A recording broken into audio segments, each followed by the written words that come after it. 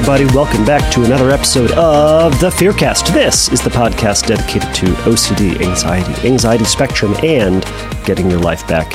I'm your host, Kevin Foss. I am a licensed clinician specializing in the treatment of OCD and anxiety spectrum disorders. And I'm delighted to have all of you join me here today. So for all of you who are new, this is a question and answer based podcast. So if you have questions about OCD and how to treat it and what do you do, and my spouse is dealing with this and is struggling with this other stuff and I just don't know what to do, or gosh, I've all of a sudden noticed that I'm having these thoughts and I don't know what to do and they make me feel like I'm crazy, but I don't want to do them, but gosh, I have to do this other thing to make sure they don't happen. If you are experiencing those sort of thoughts and feelings, then this is the show for you. You can go over to fearcastpodcast.com and you can submit a question to me and I will read it, consider it, and I will likely put it up on a future episode just like this one. So today I have a bunch of questions that I'm going to be going over. And thank you all, everybody, for sending in questions. I do have a ton of backlog, but again, if you have questions and you would like them to go up on a future episode, go over to fearcastpodcast.com. Also, if you would like to fast track this, you can record yourself asking your question, and you can email it to me at questions@fearcastpodcast.com. So that's spelled the way you think, questions@fearcastpodcast.com. Email that to me. You can use the voice memo setting on your phone, or voice memo app on your phone, or any other thing that you record with, and just record yourself talking into it and send it to me.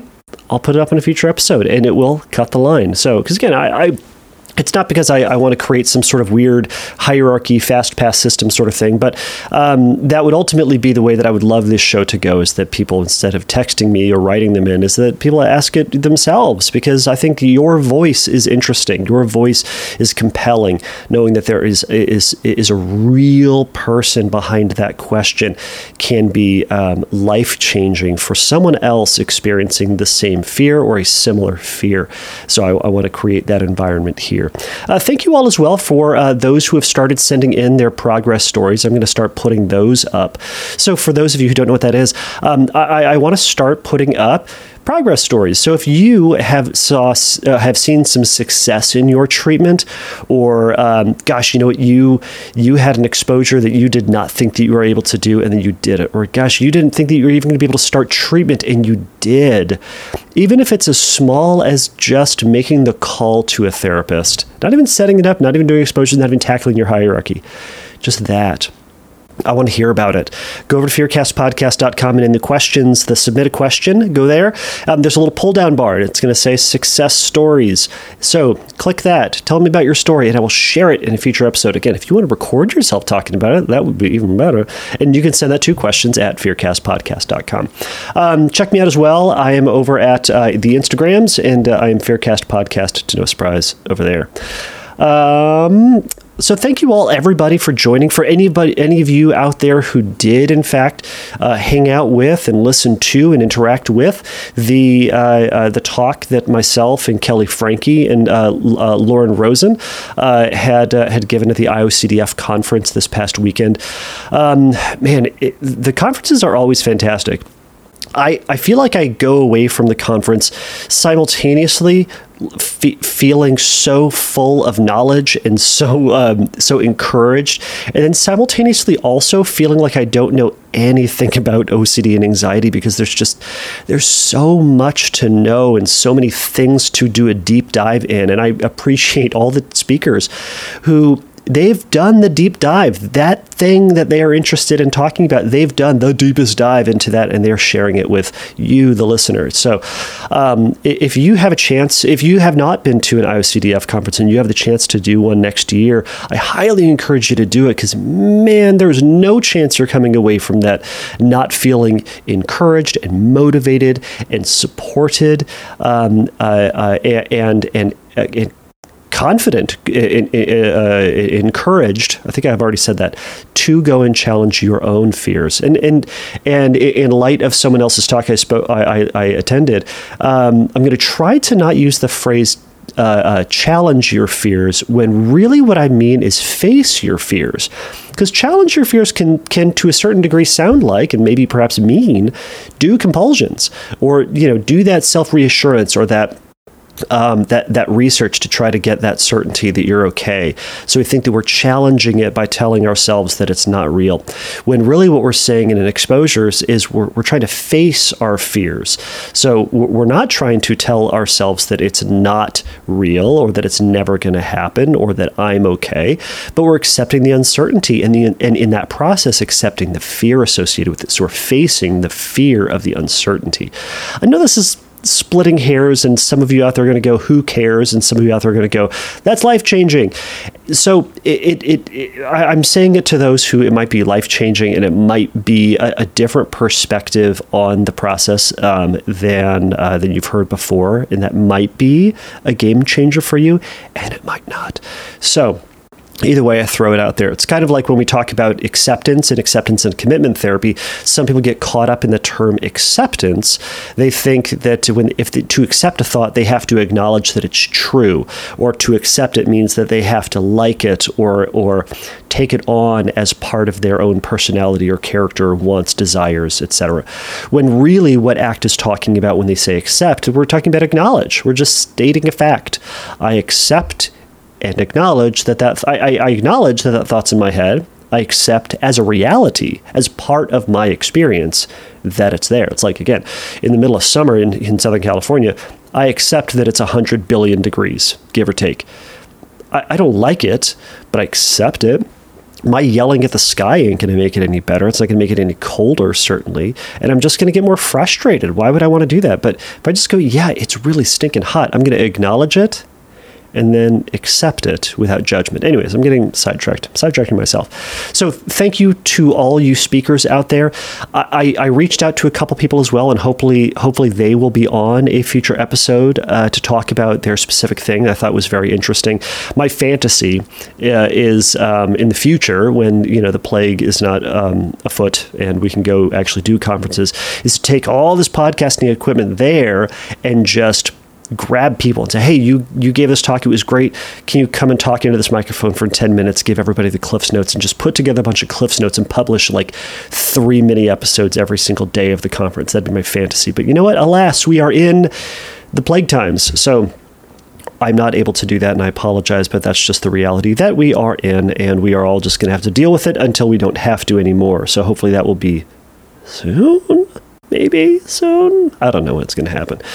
Anyways, everybody, thank you all for joining me. This is the longest rambling intro that I'm probably just going to go ahead and leave in. So as I mentioned today, everybody, this is going to be a question and answer episode. So we're going to jump into some questions here. I'm going to jump into some of my answers shortly after those.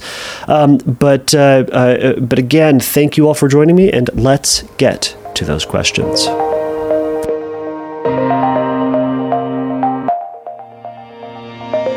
So this first question comes from Kevin. Kevin says, I'm not sure what I have qualifies as OCD, but I am consistently and obsessively aware of symmetry and my physical sensations. Something as simple as picking up a pencil requires me to do it with the same amount of pressure and the same length of time touching with each finger. Brushing my hand on a wall while walking, it means I have to brush my opposite hand the same way on the same wall. I draw invisible squares in my mind when breathing and blinking and have to complete the square. But the thing is, I have no obsessive, invasive thoughts beyond just ensuring this body symmetry. And like any sensory motor obsession, it's literally at least part of my thoughts all day, every day. So I guess the questions are, is this OCD?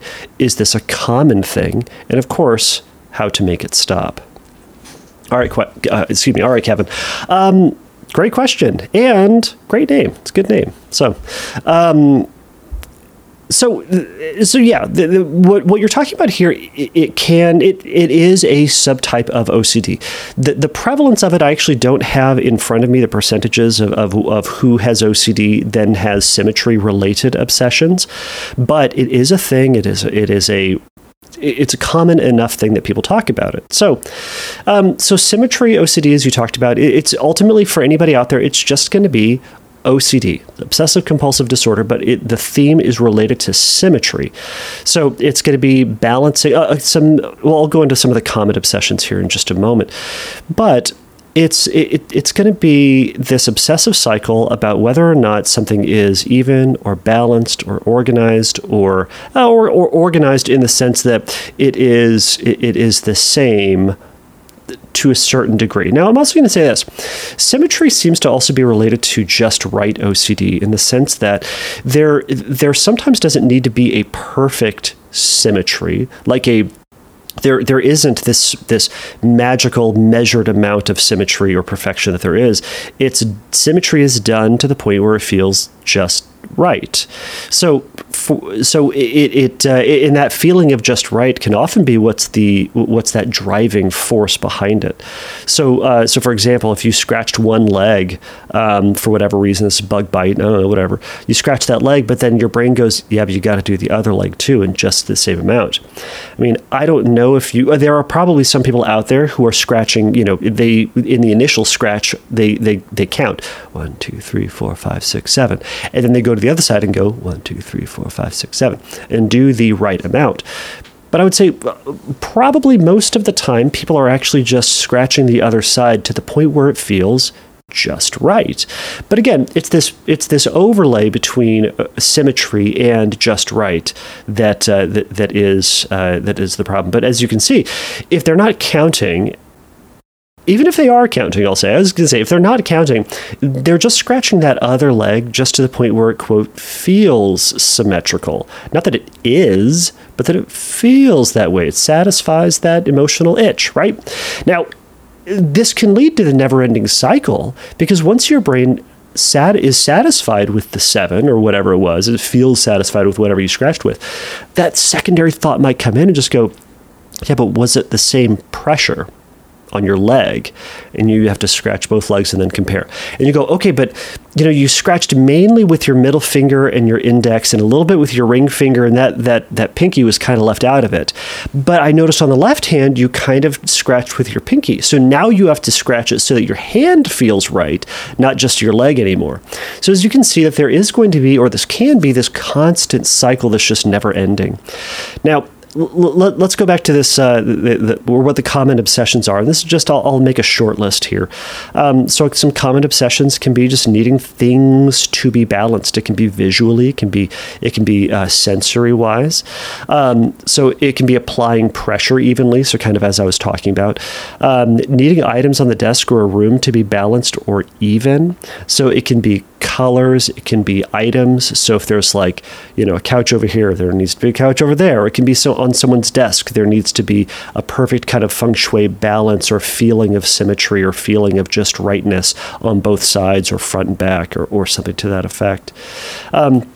For some, there can even be an appearance of words. So if as it can go as far as, as you're writing, if the bottom of your D is heavier than the top part of the D as you're writing it, or, pick a letter and it doesn't look quite right, that can be uncomfortable and it's just not feeling right.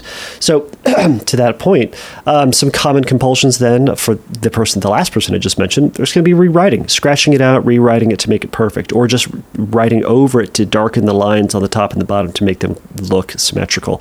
There can be organizing or moving items. That can be one thing that somebody does. Touching or balancing bodily sensations. So, if one person scratches your arm or happens to brush against one arm, they need to brush against the other side. Or if the one sock is not as high as the other, they pull that one up to match the other one, or they lower the other one to match. So there's a lot of movement and a lot of activity just to make sure that things, quote, feel right. Now, in terms of the common fears with this, it can vary. So sometimes it's just as simple as just that feeling. So it doesn't feel right right? So for some people, then the struggle in treatment is then going to be, how do we tolerate and make space for that feeling and trust that that feeling is ultimately going to go away when we shift our attention away from it, but we're ultimately not doing that compulsion. So it can be a matter of trying to deal with that feeling. For some as well, and I think, Kevin, for you, that you've alluded to that kind of being it, just the feeling component of it, since you say you don't have some fears. For some people out there who have symmetry fears, there can be a lot of magical thinking associated with this. So kind of this idea of like, if I don't make it symmetrical, something bad will happen. So almost like a superstitious component to it. Like if I, if I step on a crack, I break my mom's back or something to that effect.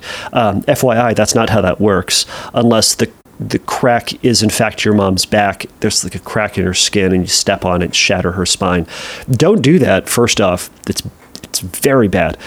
But that's not how that works. So for some it can be that sense of something bad will happen. For some it can just be as simple as like, if I don't balance this out, I'm going to be focused on that sensation or that imbalance forever, and I'm not going to be able to be present with people. I'm not going to be able to do my work right. I'm never going to have a full and happy life. It can kind of expand out from there, and there's a myriad of other fears that can be related to it. But there's that's the stuff that we use to justify that urge for symmetry. So if I do this, then I will finally make it okay, and then I can move on with my life. So this latter piece, that's where a lot of that overlap between sensory motor obsessions can come into play.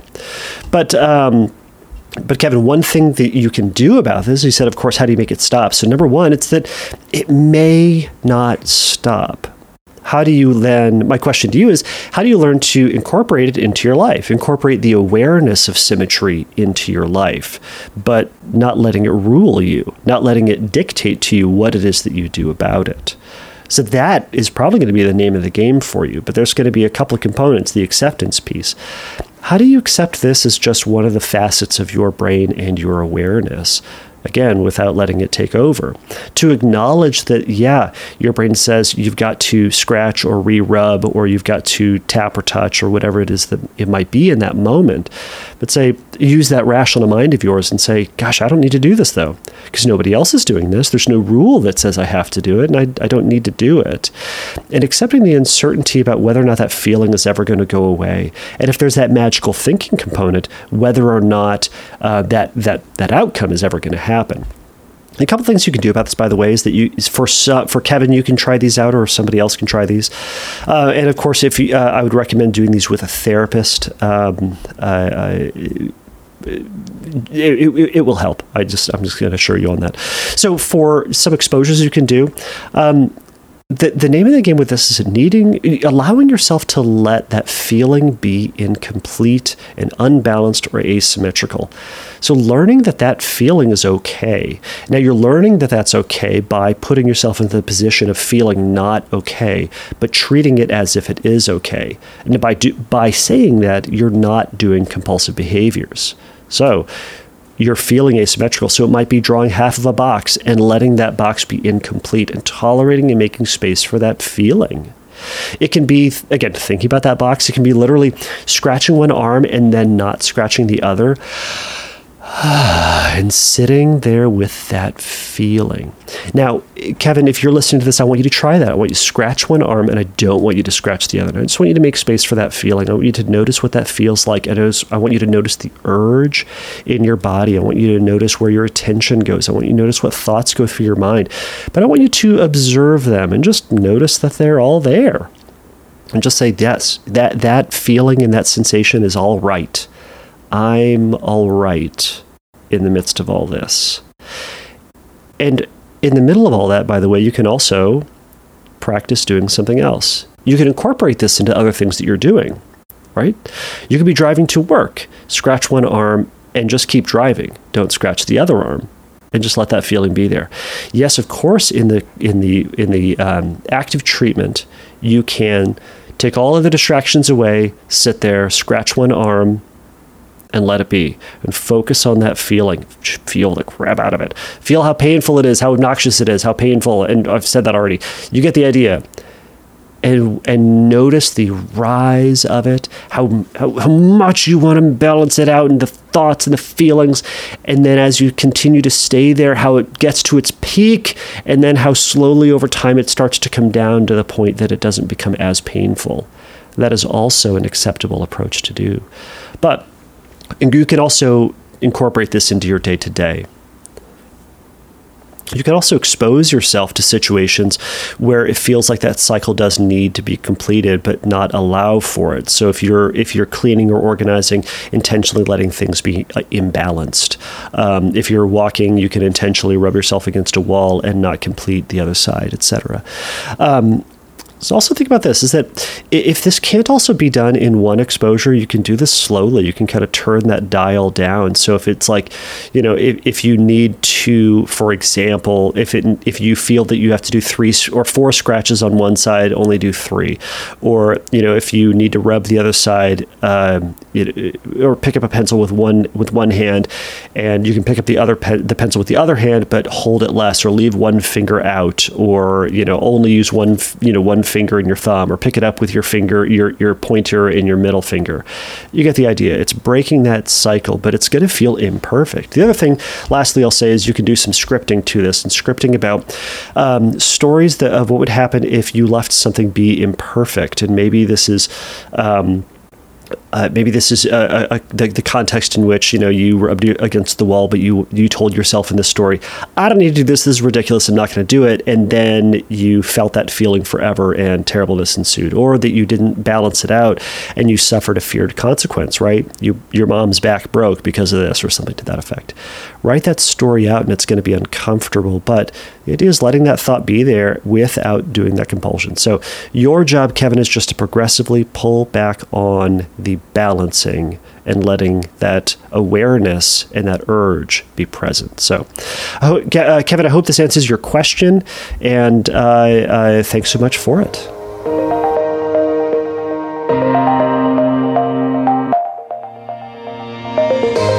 All right, so this next question, I suppose that's more of a comment, comes from Arslan.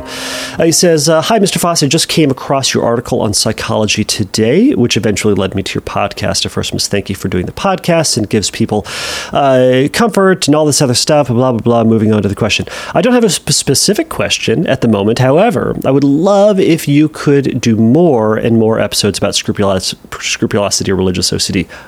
Arslan, I'm working on it. We're getting there. Okay. So he then says, I really felt amazed when I heard you say that OCD is not a thought problem, it's a feeling problem. That was the moment when I really became interested in your content. Anyways, I hope you continue to do the podcast. I am. Anyways, so I just wanted to talk about this, everybody, because it's an article that you guys can read. This is not a plug for the article. Plenty of people have read it already to satisfy my ego. But my maintenance, and I'm going to probably hit this point a lot today, is OCD isn't a thought problem, really. It's a feeling problem.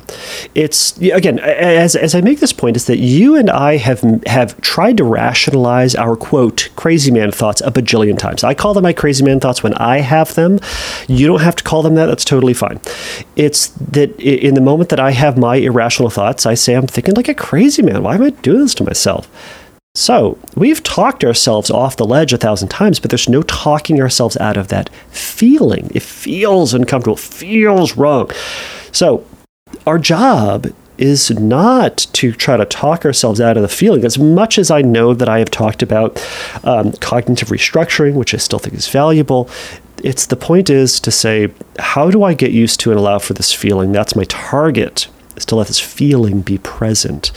Now, yes, there are some folks out there who are going to have actively distorted thoughts, or going to have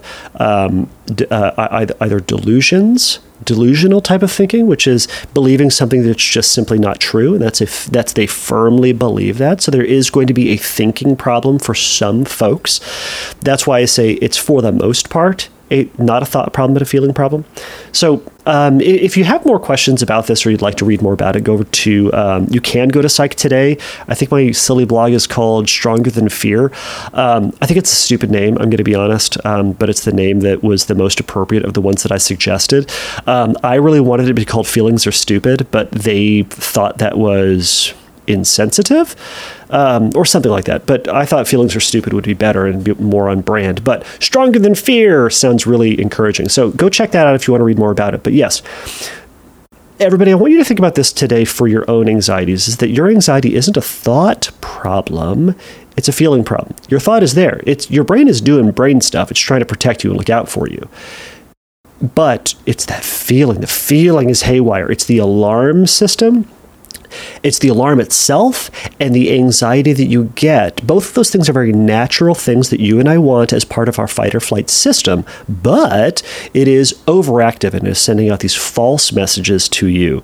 So you are now feeling something you ought not to, right? The fire alarm is going off when there is no fire, but it feels scary. So you need to be able to tolerate that feeling as the feeling. You've told yourself the alarm is broken. It doesn't matter. The feeling is there, and that feeling is a tremendous motivator. So it's a feeling problem. All right.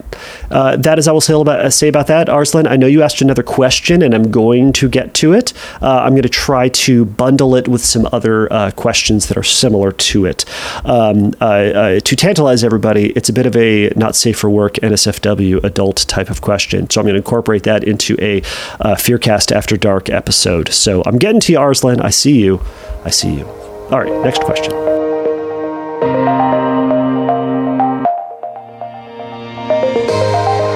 Next question comes from Sam. Sam says, many sources for OCD often say the, quote, run for the hills, end quote. If your therapist talks about your past or your trauma or your childhood when dealing with your OCD.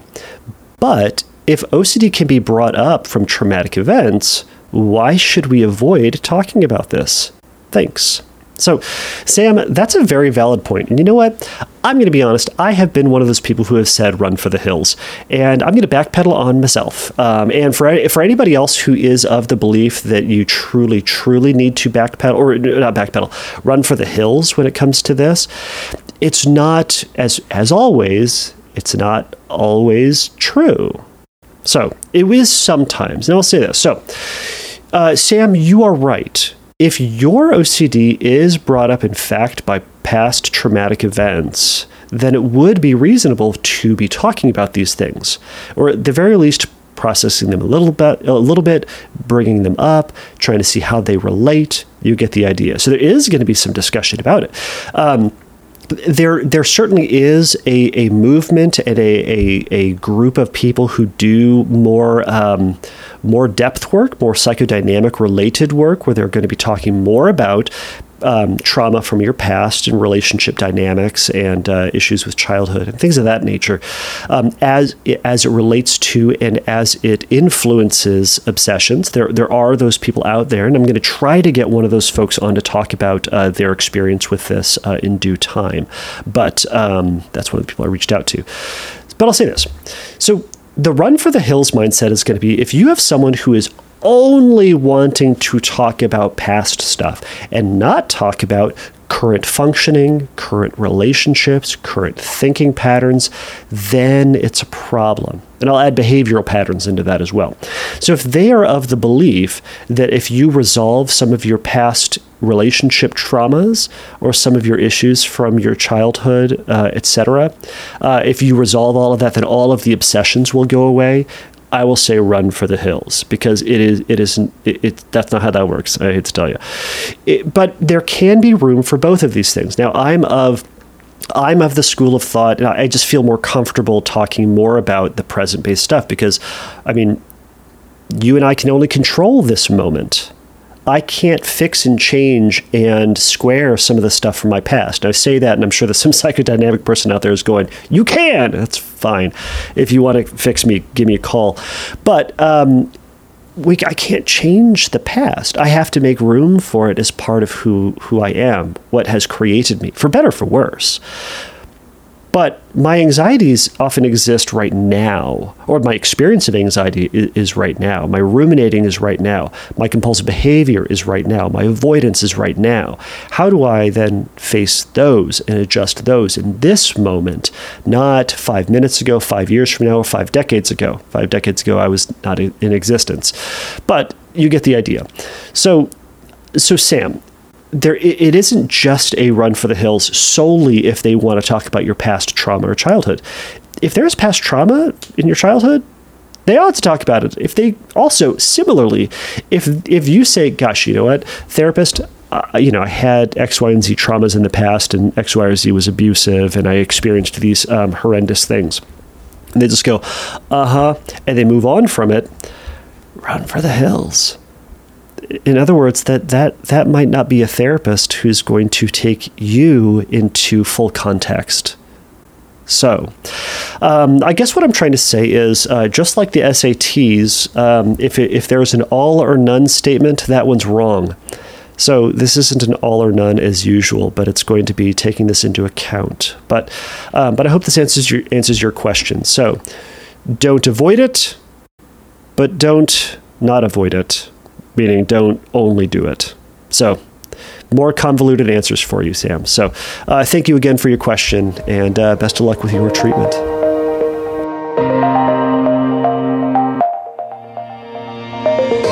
All right, this last question comes from Rose. Rose says, "Hi, Kevin. You previously answered my question on one podcast about POCD, and I'm so grateful for that. This time, I have a question about related compulsions." She goes on to say, "I was hoping you'd be able to discuss compulsive flooding and emotional checking. For example, internally thinking of an image or thought and checking if you feel enough anxiety, distress, empathy, and so on. Paired with a huge dose of doubt from OCD, it makes these thoughts feel so real and makes me question if they really are ego dystonic or OCD at all. Let me know if you have any ideas on tackling this. Love your podcast and all you do, Rose." So everybody, if you want to listen to Rose's previous question or hear me yammer on about Rose's previous question, she's on episode 46. So check that out, which, gosh, one, I'm really behind in my answering questions. So two, this is episode 77. And that was a question from episode 46. It blows my mind, everybody, that this has gone on this long. And I appreciate everybody who has been a listener or who is currently listening. This podcast is such a blessing to me. Anyways, I don't want to talk about this anymore. All right. So Rose, you said the magic word: compulsive flooding. It's a compulsion masquerading as a helpful technique. So, for everybody who isn't aware of what this is, so the compulsive flooding and emotional checking, I'll kind of roll those all into one because that's kind of what you're doing during compulsive flooding. So compulsive flooding is when somebody, actually I'd one client call these compulsion exposures. So to tackle one obsession or one anxiety, they would do an exposure of higher value to eradicate the anxiety of the lower one, thinking that they're doing the higher one and the lower one at the same time. So isn't that better? The answer to that is no, because they're still avoiding the anxiety of the lower one. So they're still avoiding, but anyways. So compulsive flooding, it's doing an exposure intentionally, but they're doing a false exposure. They're trying to. Flooding is also an old term used for exposure. It's kind of, flooding is generally the term. Generally, it's commonly used as doing the worst possible exposure all at once. So if it's like you're afraid of snakes, it's not like we're going to look at a picture of a snake and then draw a snake and then watch a video of a snake, like progressive exposure. It is on day one, I'm going to cover you in snakes and you're going to sit there and deal with it. Like, that sounds awful to me. So compulsive flooding, it's also just the term that's being used by a lot of folks. Anyways, it doesn't matter. Compulsive flooding. So Rose, you're doing this inappropriately. If you are trying to do an exposure and just analyzing and checking, you're doing it wrong. I'll give you an idea. So an appropriate exposure would be intentionally thinking of a distressing thought, then leaving it alone and observing your response without judgment. So intentionally thinking of, so it's POCD, intentionally thinking about a child. And just holding that image and tolerating the feelings that come up with that. It is kind of torturous. It can be. But it's to just feel that there is that feeling and that discomfort, and that's okay. Then, moving on. And without then drawing conclusions about yourself. An inappropriate exposure then, and this is the compulsive flooding, is Intentionally thinking of a thought and evaluating then how you feel and whether it's too much or too little or not right or bad or implying something. So in part what's happening is that that anxiety then feels super real for a couple of reasons. One, you're reinforcing that thought means something. If you're then sitting there and analyzing it and then doing something about it and kind of going into that rumination question, you're making a mountain out of a molehill. Your brain's learning that. It just goes, oh, Rose thinks this is super important. Well, let's pay more attention to this. Let's amp this up. She likes these feelings. She keeps dwelling in them. So let's just amp it up. So it is that again, it's that element that you are overanalyzing. Your brain thinks it's worth analyzing.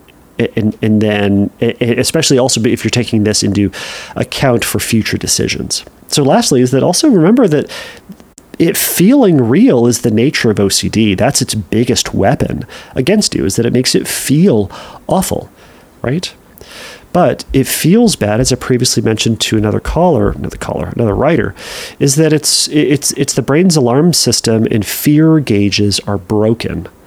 So the alarm is going off way too much, and that feeling, that fight or flight feeling that you get, that bad feeling, is happening way too much. It's happening when it ought not to.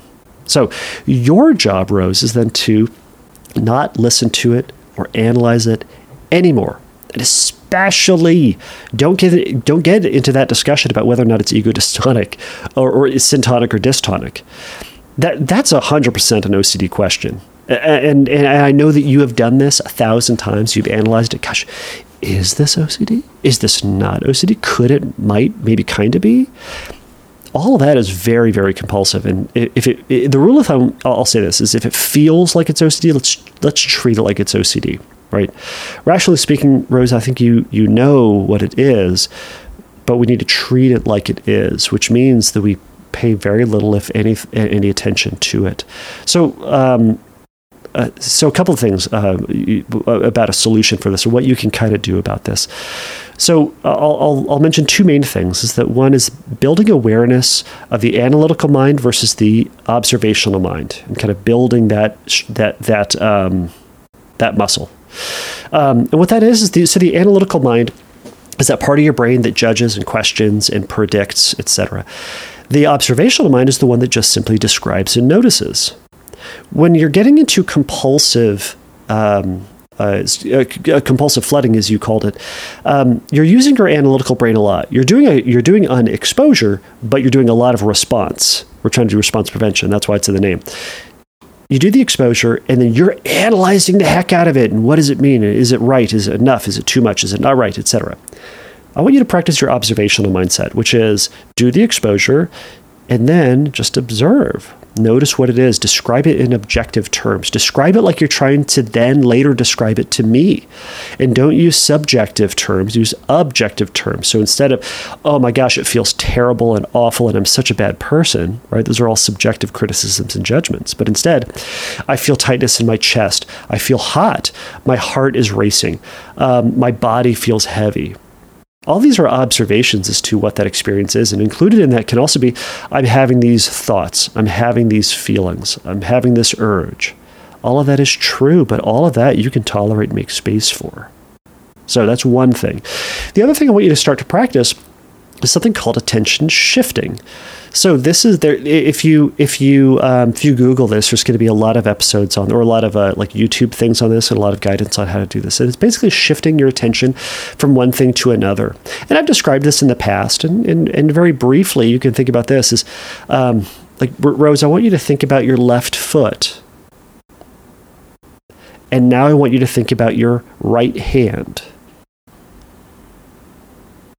And now I want you to just turn your attention to what you hear.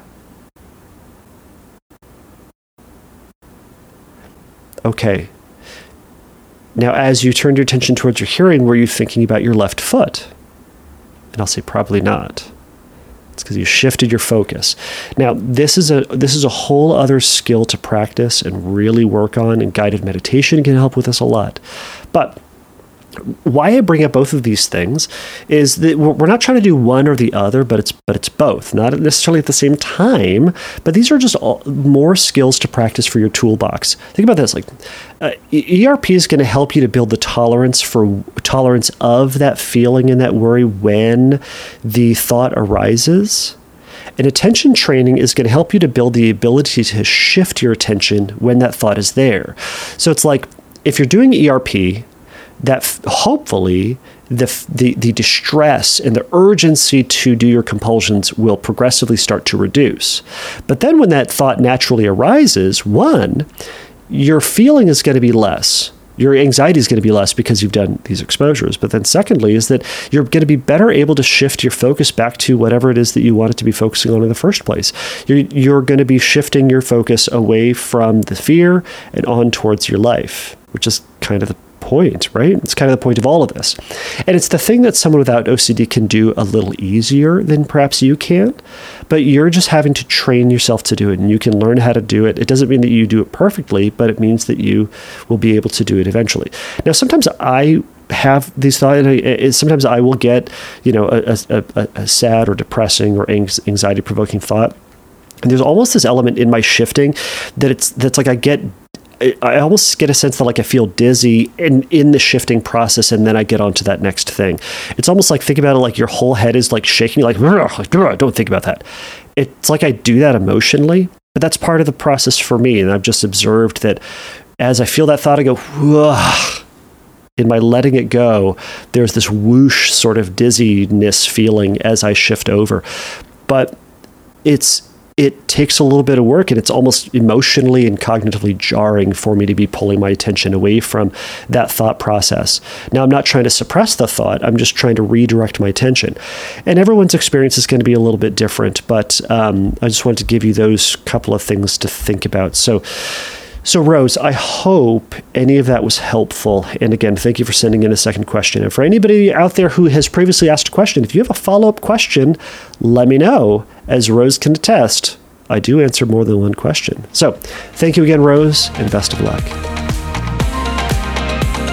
All right, everybody. Thank you all so much for joining me for the 77th episode. This is a good number. This is a good one. So we made it, everybody, or we're making it, I suppose. So I don't have a whole lot to add to this. I unfortunately have to get off to my next session, so I'm going to keep this relatively short. Everybody, if you have follow-ups to this, if you would like to add any elements to this, go to fearcastpodcast.com and you can send me a message through the website and add your criticisms or comments or additions, and I'll add those on a future episode. Additionally, if you have a question that you would like me to go over, go over to Fearcast Podcast. If there's another therapist or professional or expert that you would like me to have on the show to discuss a particular topic, let me know.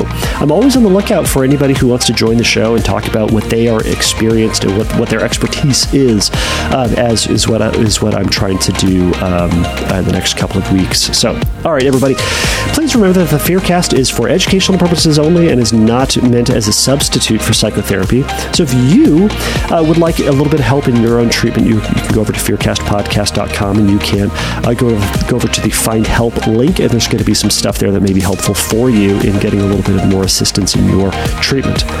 All right, everybody, until next time, please remember to take a risk, to challenge yourself, and don't take your brain too seriously. Bye.